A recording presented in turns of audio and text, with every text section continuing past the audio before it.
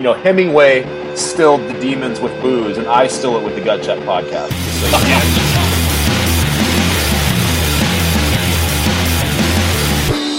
And now, brought to you by Olive Tree Bible Software. Read, study, anywhere. www.olivetree.com. Coming to you live, but not really live, from Gut Check World Headquarters in the capital city of a boxing glove-shaped state, and Gut Check South Command, deep in the belly button above the buckle of the Bible Belt. It's the Gut Check Podcast with your hosts, Ted Kluck and Zach Bartles. Hey, welcome to the Gut Check Podcast. I am Ted Kluck, joined, as always, by Zachary Bartles. And, baby, this will probably be the last episode that we have to tape in our respective studios, being that soon I'll be in your studio, as it were. Dude, yeah, we'll have like 45 minutes together. What? I just learned that you're coming a day later than I thought you were coming, and we're undoubtedly not going to make it to Tim's. Well, we may not make it to Tim's, but we'll have a couple days there in Lansing, right? Yeah, we'll figure it out. No, we will. Yeah. Not that we want to talk through all the logistics right down there, and not that we've ever done that before, and then left it in. And bore our listeners with it as much as it bores me in real life. Like, I can't have the logistics conversations. You know what I mean? I know you can't. I hate them so much. You know why I think I hate them though? Let's delve into the psychology of this for a minute. I think fundamentally I hate disappointing people. Uh-huh. And I know that at some level, having the logistics conversation, like someone will be disappointed. You know what I mean? Uh-huh. So I think that's why I avoid it. So it's sort of like breaking up with a girl by just like faking your death or never calling her again. Yeah. So that you don't disappoint anybody. Exactly. Yeah. She can just think I'm dead, and in that case, everybody wins. You know. Baby, we have several things to discuss. One of which is our sponsor, our great sponsor, Olive Tree Bible. These guys do amazing work. They have amazing products. If you go to olivetree.com and use the promo code GUTCHECK, you get 20% off. Is this right, baby? That is spectacular and true. Yeah, it's spectacular and true, and you should do it. You should go to olivetree.com and buy lots of their products because they do great work. And you know what I like particularly about Olive Tree? What's that, baby? I love that it gives the option for storing your documents, your Bible versions, your different things in your library on the SD card or in the main memory. And honestly, this is something I have found to be strangely not all that widespread because I know I play the Luddite, the haha, I still have my Palm Pilot, and that is who I am. But I also, over the years, have had different Kindles and tablets and different devices in my possession and around my house, and I have dabbled a bit in Bible software for these newer platforms, and I have been just perplexed by the fact that a lot of them don't have that option. I guess probably so that you can quickly access everything and there's no load time or whatever. But it's been strange to me that some of even the newer Bible software doesn't have the capability of my old Olive Tree Palm software. I was just wiggling my palm. You couldn't see that. But the capability to move something to the expanded memory, and yeah, it takes a second to load, but then you can just expand and multiply the volumes in your digital library, which is something I've been doing on my computer and on my various devices for years. And you don't have to worry because an odd thing is, if you're not paying out the nose, if you've got some kind of a smartphone or tablet or other device like that, if you've got one that's not one of the real higher end ones, you may be in a situation where memory is precious again in a way that it hasn't been in quite some time in the world of computing. And so it's really nice to be able to put those things onto the SD card. And it's very quick to load. It's very easy to store your notes, to store all of these connections between the different works, and keep them right in your pocket. You don't have to drag around a briefcase full of moleskin journals anymore. You've got them right there. Yeah, that's great. So don't forget, go to olivetree.com, put in the code GUTCHECK, get 20% off your order, and thank you, Olive Tree. They're doing great work over there. Speaking of doing great work, you know who else does great work? Who's that? The two of us. I agree. Yeah. You and I are great authors. We happen to be very successful writers when we're not podcasting. And one thing that happens in the writing world is that there are all manner of these writing awards that you can win or not win. Or mostly not win, in my case. Mostly not win. Mostly win in your case. So yeah. Well, no, not mostly. But anyway, baby, you reached out to me via email and said that you wanted to talk about not winning awards, and you said that you were 0 for 3 because you lost one this past week. Now, one thing that I always tell my students is that writing awards are crap, right? They're just bogus. It's all politics and who you know and that sort of thing. So talk about whatever it is that you need to talk about vis-a-vis these awards, because I don't want you like hurting alone. Okay. I don't know that I need to talk about anything. We were kind of briefly off the air, meaning talking into our laptops, but not recording. Exactly. It sounds much more glamorous to say off the air, though, doesn't it? Doesn't that have connotations of one of those like light up signs outside the room that says on the air? The like glass encased room with like the guys up high on the stools and But we were talking about how the writing awards mean nothing unless you get them. So like this one that I just was nominated for the second time. Both of my traditionally published novels have been nominated for the INSPE Award. Yeah, which is a great name, by the way, too. Which is just simply online. Yeah, it's done by it's nominated by bloggers, and there's a panel of readers who decide the finalists, and I was a finalist for the second time. In fact, I've been a finalist in 3 awards and won none of them. And you play these games in your mind of, well, who cares? Yeah. But if you had won, then it'd be a huge deal. Yeah, I would have been then all of a sudden the award would mean so much. It's such an important thing because, this one is direct from the readers. It doesn't have any of the publishing politics. But instead, I think, well, what do these people know? And if I would have won the Carroll Award, I would have been like, well, this one is, tied right into the industry. It means I'm doing well. Yeah, right. So there's all these silly games you play. Now, the one that you just won, what was it? Christian Retailing? Christian Retailer. That sounds like a big deal to me, dude. Well, I don't know, Zach. Here's the thing. Here's the problem with these quote-unquote awards. There's no award. Like, there's no even, like, certificate. You know what I mean? Much less a trophy. Like, I want a trophy, ideally. I want there to be, like, a big, garish, like, bowling league trophy delivered to my house. A gold person. Yeah, exactly. A gold person atop, like, a little cheap piece of wood. You know what I mean?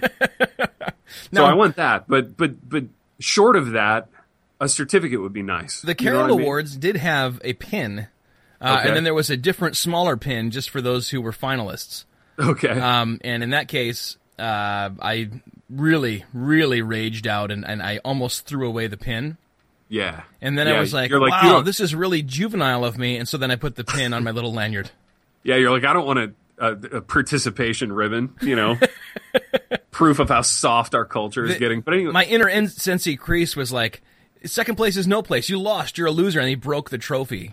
And they started to choke me. And then you tried to fight whoever won in your category outside in the parking lot, didn't you? As your cars were idling in the dark. So this Christian Retailers Award, it was literally just like a link in an email.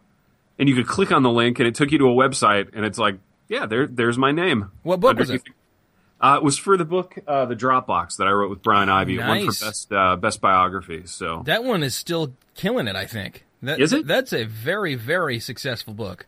Yeah, it did okay, man. And that was a really, really fun project and a great dude to work with. So yeah, if I was going to win for any of them, it would be that one. But yeah, man, awards, and I always tell my students this, they mean nothing, but then we get to these conferences, these journalism conferences with the students, and I'm just like you, I get really mad if we don't win, And even if we win a bunch of them, but we don't win, like, the next one, I still get really mad.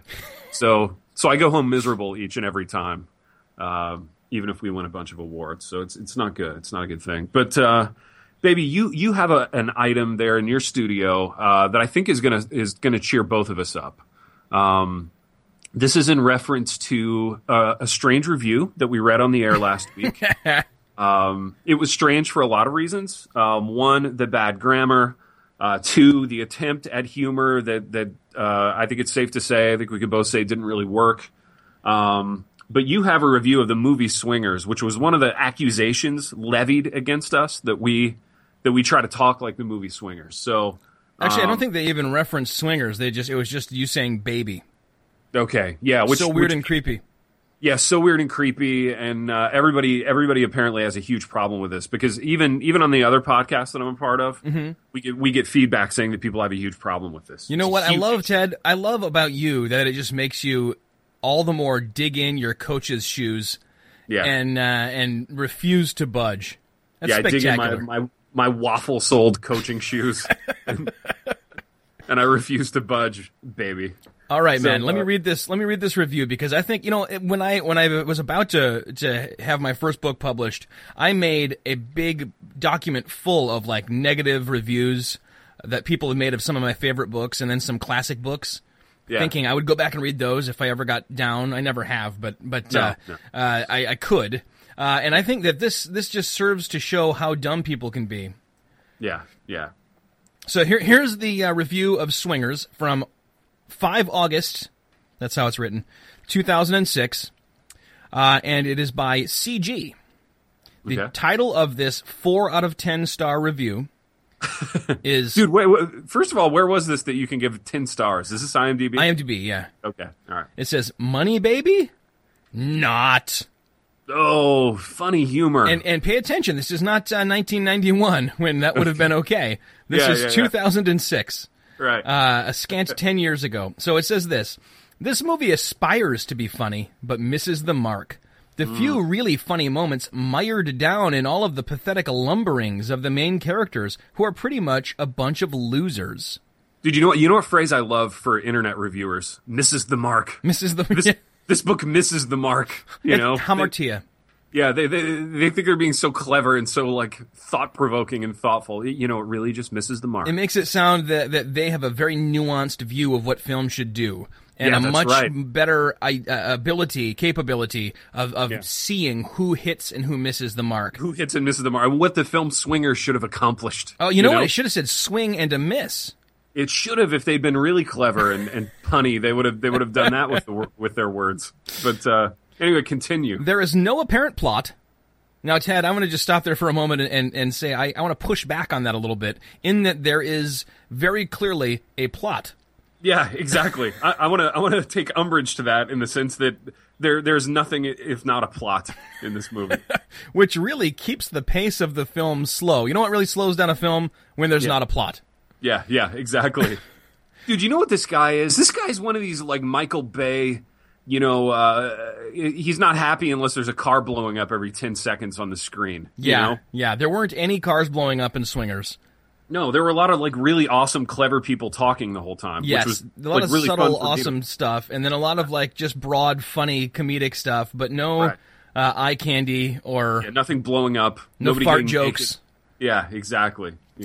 Anyway, continue, baby. One is also, I love this. One is also, just this guy, the one. One is also preoccupied by the film apparently trying to be ambiguous as to the time it was taking place That's well stated, well said on many levels. I like the sentence structure there that he employs. Even if he had typed taking place in, you're still ending your sentence with a preposition, buddy. Don't do that. I think that sentence misses the mark a bit. Your thoughts? Agreed. Two thumbs down. Yeah. The characters drive old cars, wear 50s attire, speak in 50s lingo, but also use digital answering machines and a PlayStation. You know, I was confused by that too, Ted. Were you? When I saw that PlayStation on the screen, it was just the most egregious of film errors. You know, I thought, who's doing the continuity on this thing? You went and filled out an anachronism goof on IMDb. Yeah, I did. I thought this is supposed to be a 1950s period piece. What with all the suits, you know? How on earth could he be playing a PlayStation? There's no way people could like swing music. Like, you know, all of America did their... Like all of America did in most of the 90s. Yeah. One finds... See, here's that one again. One finds this to be more distracting to everything, rather that visually interesting. Yeah, rather again, that. it's music, you know? Yeah, it's music. Yeah, everything this guy says is art. He's like the Pauly of IMDb reviews. The Pauly of reviews. I love it. It was also really highlights the fact that these characters are trying to be cool, something they are not. Oh. Yeah, no one's trying to be like Vince Vaughn. Nobody thinks that. Nobody guy's thinks cool. that Vince Vaughn is like a super funny and cool guy. No, You can tell that by the fact that he had no career after this movie, right? he had no career and he never dated any like hot Hollywood actresses. He was just a big loser. Something he is not is, yeah, okay. I was really expecting a comedy, but found it to be a drama with few funny moments. That was disappointing. However, the film features great acting and a superb soundtrack. Now, I have to point out something here. If this guy actually listened to the soundtrack, wouldn't that mess up the continuity of his life? Like, wouldn't he be like, wait a minute, now I can't use my cell phone because... Yeah, because I'm listening to 1950s music. Meaning 1990s Big Bad Voodoo Daddy and stuff. Exactly. Dude, it would throw off the whole continuity. He would go, I just got a new PlayStation, but I can't play it anymore. Now I want to read you two brief trivia items from IMDb. Okay. Both of which also will point out that there are stupid people out there. Yeah. Potential investors and studios wanted to get rid of all of the monies, honeys, and babies. Oh. So apparently this was pitched, and some studios showed interest, and they had some notes for them, but then they all just dropped the project entirely when the director said, no, my friends are going to be the leads, because that's, we wrote it together, and it's about us. Right. And so they made it independently, and it was, obviously a huge cult success. The other, among the many studio notes that Jon Favreau received from potential bidders were to nix the Vegas scenes. Oh, yeah, because those are no fun. Yeah, right. Yeah, nobody even references Vegas, baby Vegas. Yeah, no, never. That's not a thing. No. And yeah, there's nothing kind of central to meeting these characters without any exposition about those Vegas scenes. Yeah. Dude, those are really genius. The way they start that movie out, drop you right in the middle of these guys who seem so vapid, and then you immediately start seeing kind of the layers of their characters. Dude, it's great. That's real life. Oh my gosh, it's amazing. Yeah, it is. Really it's so real.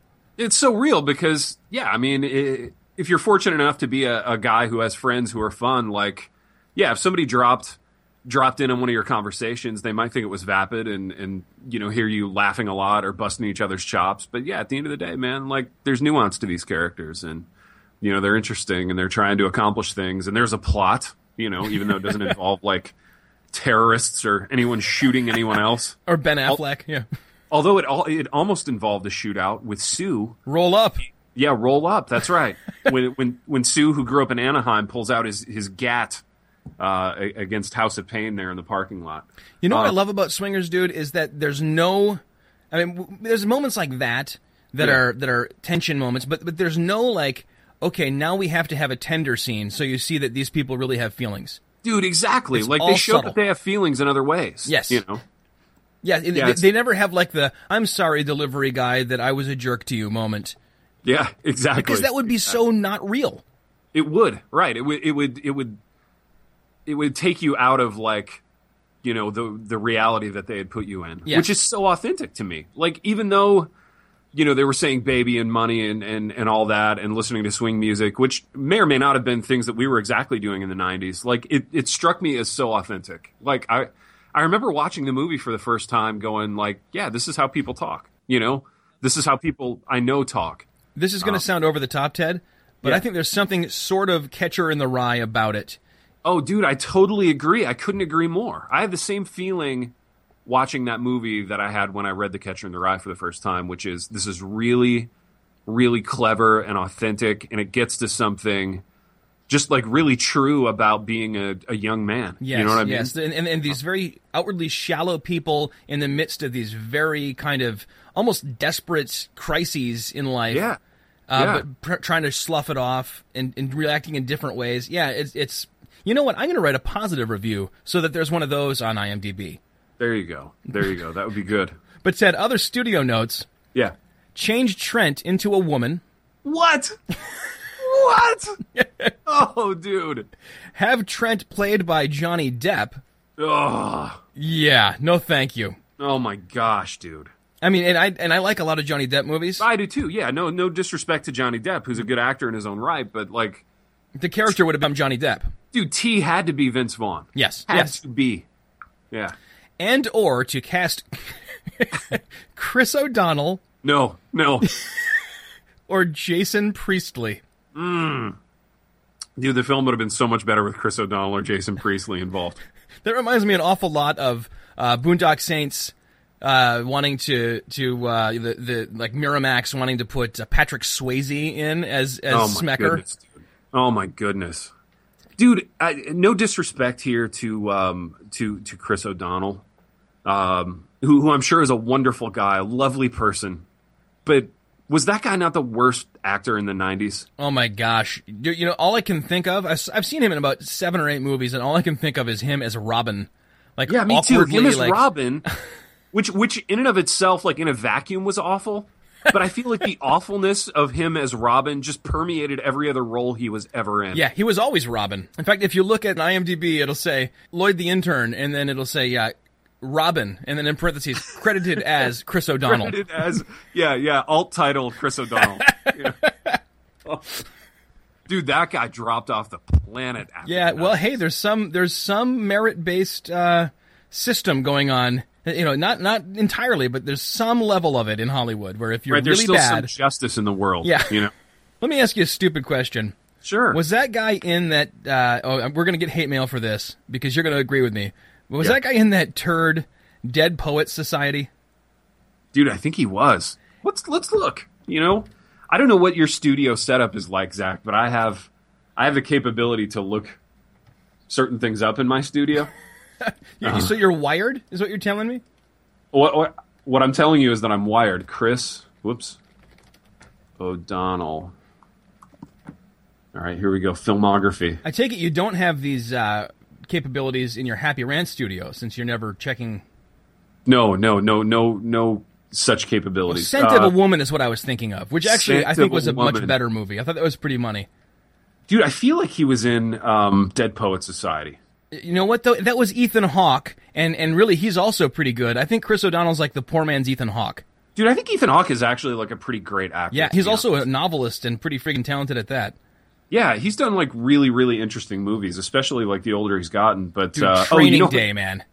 Dude, Training Day, exactly. So good. You know what O'Donnell was in that I actually kind of liked, man, and you may push back on this. School Ties. Yes. Dude, isn't that where like Matt Damon and Ben Affleck both got discovered and like met each other? Dude, it is. Matt Damon was like Brendan Fraser's in it, who see also people who like fell off the planet after the 90s and who weren't very good actors. But Brendan Fraser's in School Ties. It's like a football movie from like the 40s. There's like some anti-Semitism. There's anti-Semitism, and Damon plays the racist douche. Right, and who's the Jewish guy? Is it Brendan Fraser? It's Brendan Fraser. There's a scene where someone puts something on a bulletin board. I haven't seen this in 20 years. He goes outside to fight them, and it's raining, and he just shouts "cowards" at the top of his lungs. Yeah, and that's like a goosebump scene. Oh, it's a great scene. And you know what, though? You know what is consistent across all these movies that we're mentioning? Chris O'Donnell being horrible. Chris O'Donnell, he played like a teenage boy in this movie. Like, all he had to do was sort of walk around and be a handsome, square-jawed teenage boy. Uh-huh. And I feel like he even screwed that up. You know? Baby, so I won't bore the listeners with these technological details, the high-level stuff that we deal with here in the radio business, but we had to pause for a minute just to check some things in our respective studios, some levels. You know, we had to say testing and that sort of thing. We briefly turned off the on-air sign. We turned off the on-air sign. We had to adjust some knobs, you know, on our various soundboards. But while we were doing that, I experienced something. And what I experienced was guilt for the mean things that I said about Chris O'Donnell. Really? Yeah. So I want to soften that somehow by saying, even though I haven't liked him in any of these movies, and I'm standing by that, I recognize how hard it is to be an actor, and I couldn't do it. You know what I mean? I couldn't do it myself. So, I hope that softens things. If Chris O'Donnell's a listener, which I'm sure he is, I'm sure he's read Re-Raptured and he's enjoying all the work that we do as a company. Who would he want to play, do you think, in Re-Raptured? Who do you want to play in Re-Raptured? That's a great... Alex Roth, even though he's like 43. He would be a good Alex Roth. You know, he would. Or he was born for that role. He was born for that role. You know who I see him as, actually? The good rabbi, Yeshua ben Avraham. Oh, yeah, I could see that. Could you see that? Yeah. Oh, Joshi. I prefer Rabbi Pastor. Exactly. Yeah. I can actually see that. Baby, let's talk about some internet activity that's been happening regarding this show. So I feel like the buzz, even though I'm not on Twitter, the buzz is just tremendous. It's palpable. Everywhere I go, I feel like people are looking at me because of this program.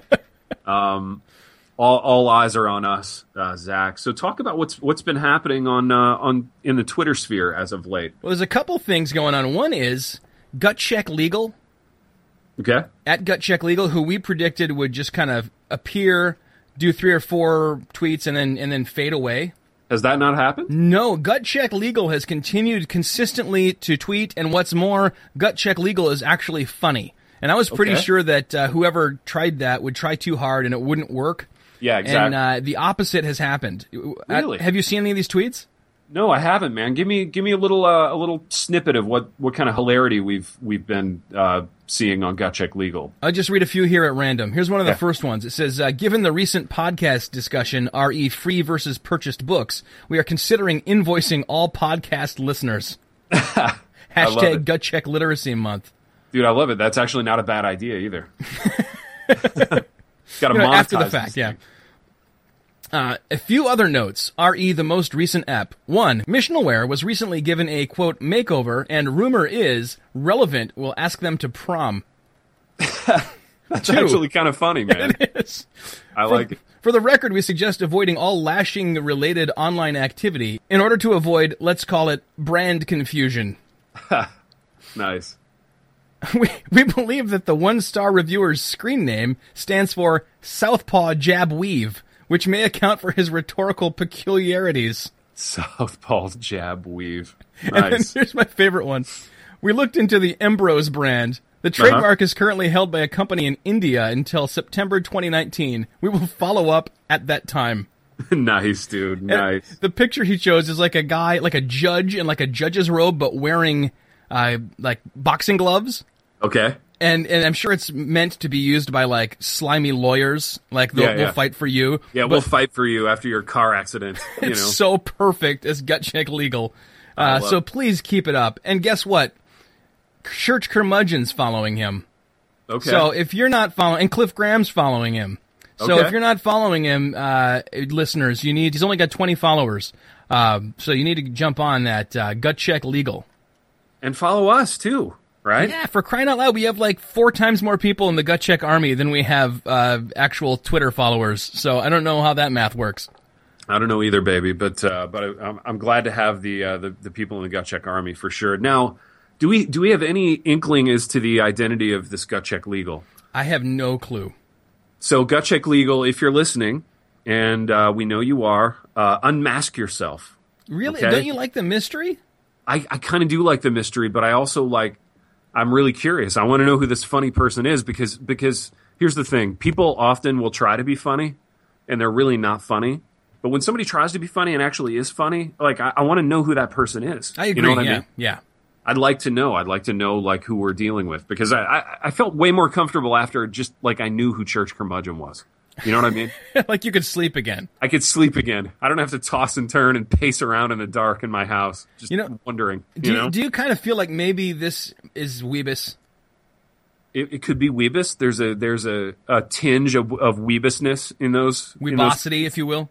Weebosity, yeah. I hear a little bit of Weebus's music, his voice, when I read those tweets.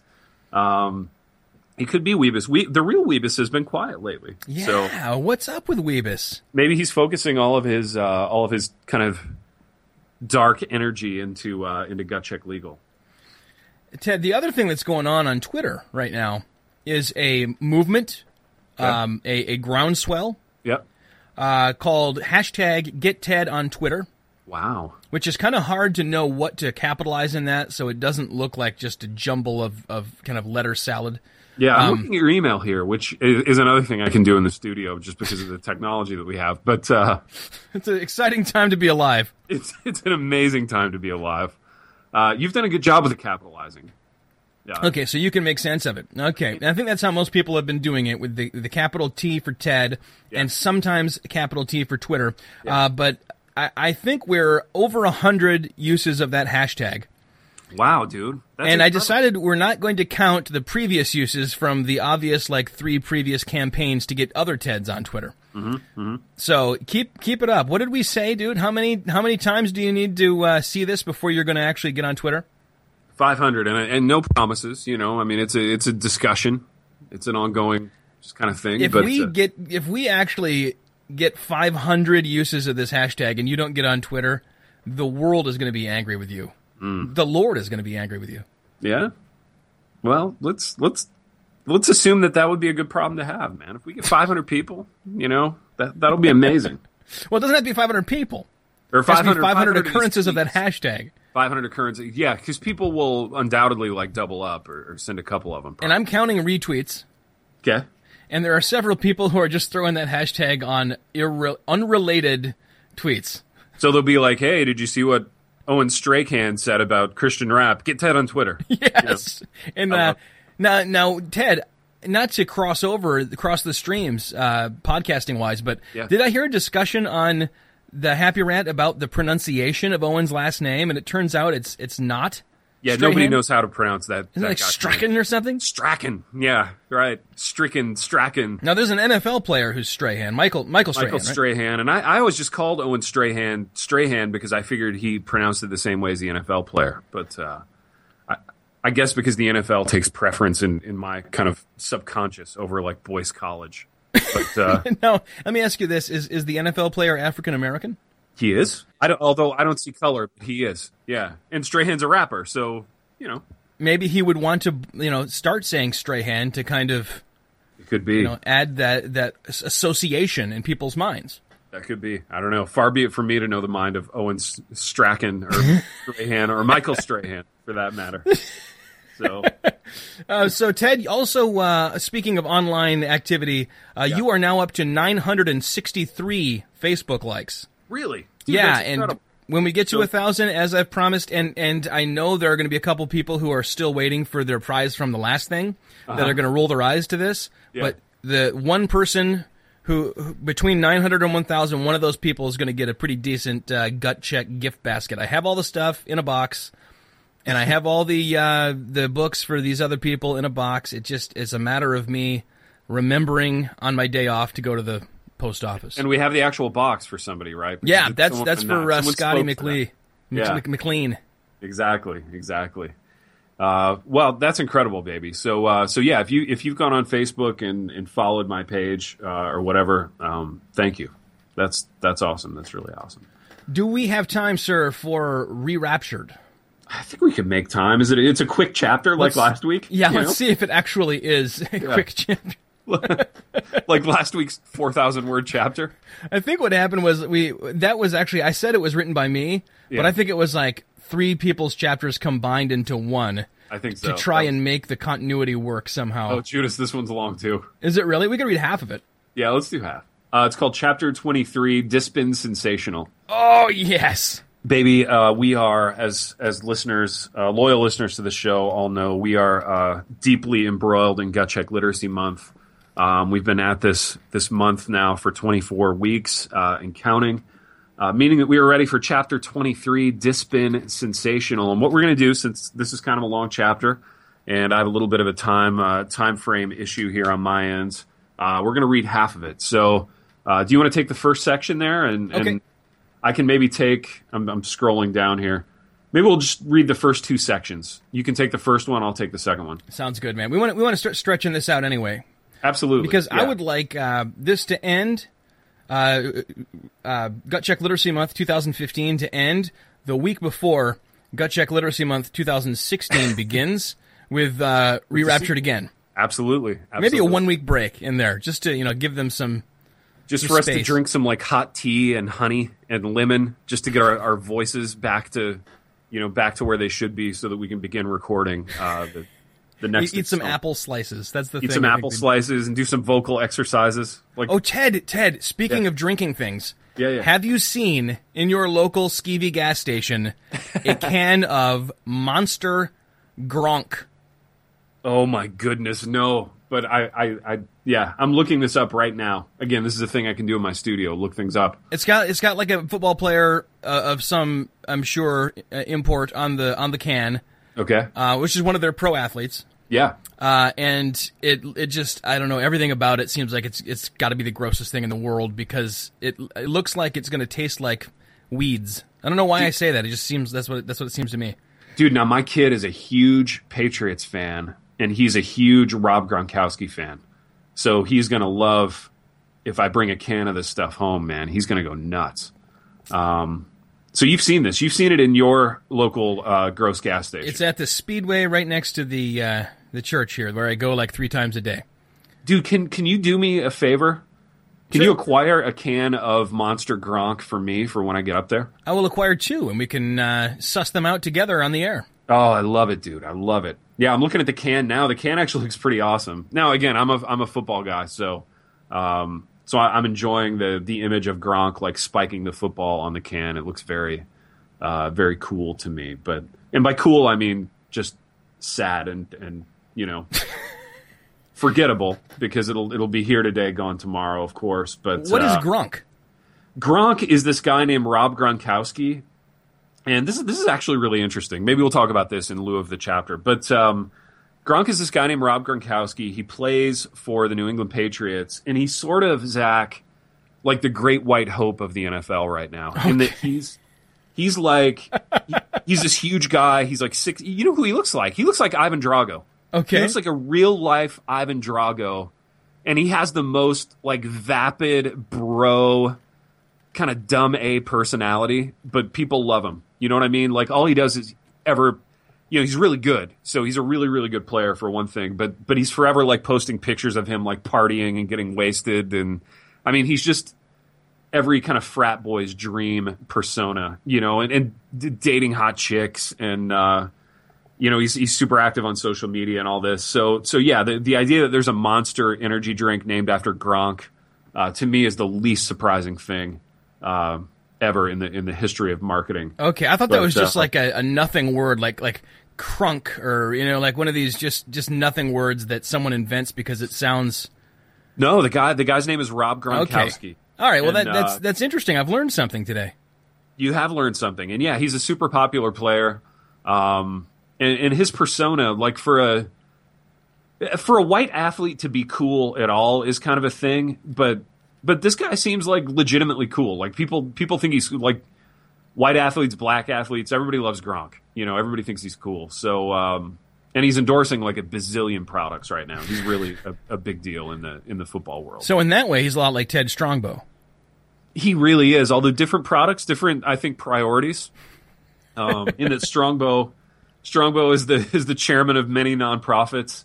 I think Gronk is more of a for-profit enterprise at this point. All right, dude. This will be a 5-minute chap. Let's jump in here.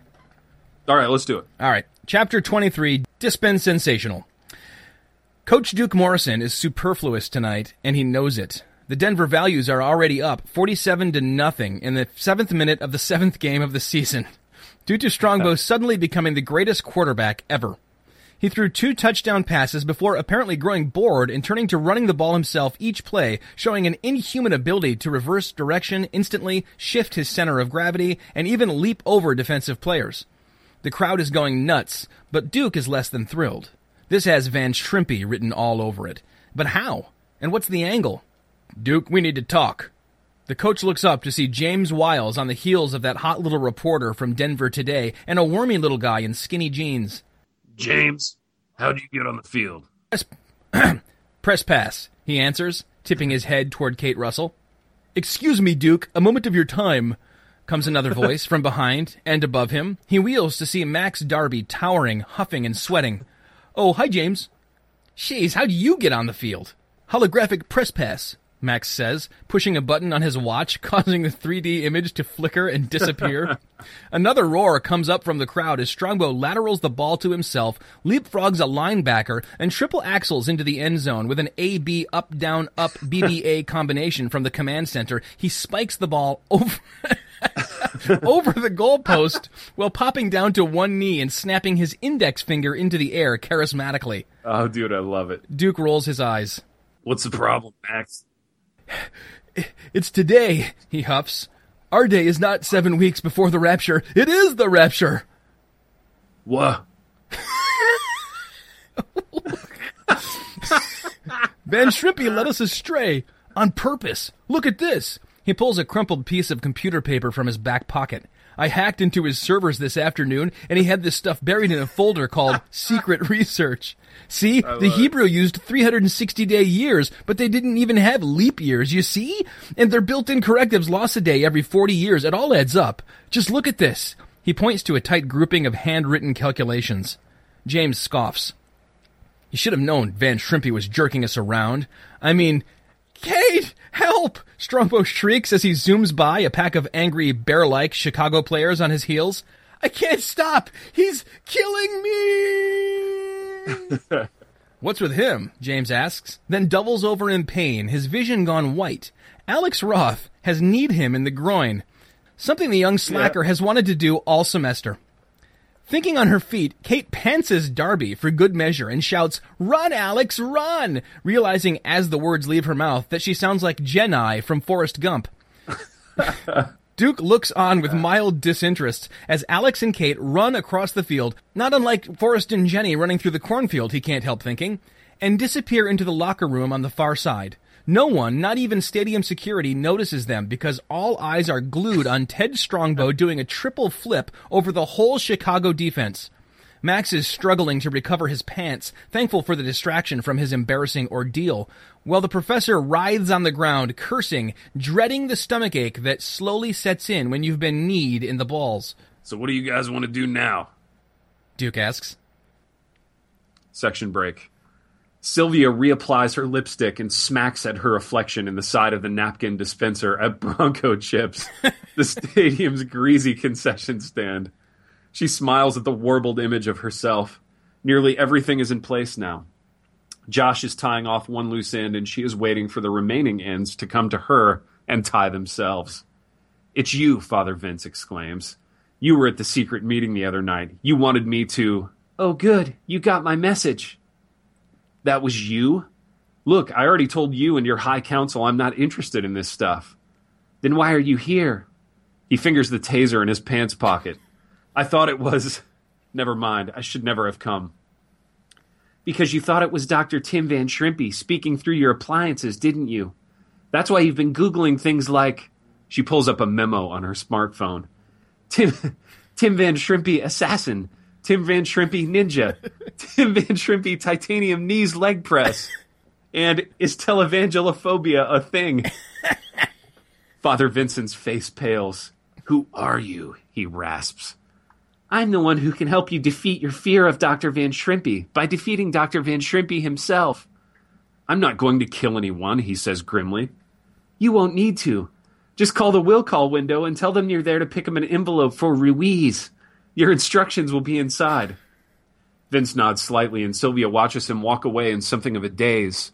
Before he's even out of sight, Faustus and Ironsides come into view from the other direction. They are soaking wet. Faustus tries not to, but he can't help breaking into a run and hugging her around the waist. "Okay, Reggie, that's good. That's enough. I said that's enough." "Sylvia," Reverend Ironsides nods. "Good to see you. I suppose I owe you a thank you. Faustus tells me you may have saved my hide with that stunt." "My pleasure," she answers. "Where's the girl?" "She's safe." Faustus finally breaks the one-sided embrace and tries to reassemble his dignity. "What's next?" he asks. We're going into the dragon's lair," she says, wishing she had a smoldering cigarette to flick to the ground. Nice. All right, baby, we'll end there. Dude, the variety of voices that Sylvia has had, from your wife's very New York kind of thing. Yeah, I forgot about that. I should have maintained that integrity. That's going to be a continuity issue. No, on our IMDb it's like that thing. movie where Heath Ledger died halfway through filming it, so like 4 other people, including Johnny Depp, like played the role. It's all different expressions of who Sylvia is, you know? They should have cast Chris O'Donnell to replace Heath Ledger. I think that was a big mistake. Well, baby, this has been a blast. We've wandered to and fro, as we always do on this program, and join us next time for another installment of Gut Check Literacy Month, and join us next time for a live episode. We'll be taping together in the boxing glove shaped state, and I for one cannot wait for that. And don't forget #GetTed on Twitter. he will get on Twitter if we get to 500. I can make his life really annoying, otherwise. How about this, Ted? Yeah. At 500 tweets, either you get on Twitter or I just put your cell phone number out there and tell people to start texting you, get Ted on Twitter. This dude. And don't forget olivetree.com, promo code GUTCHECK, 20% off everything in the store. Go to Olive Tree, buy some stuff, and we will see you next time.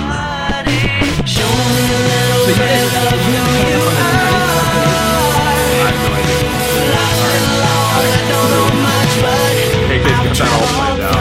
Driving the dog.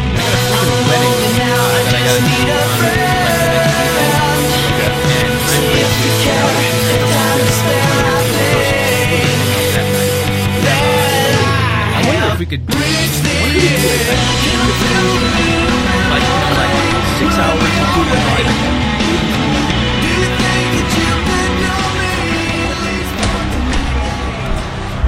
Gut.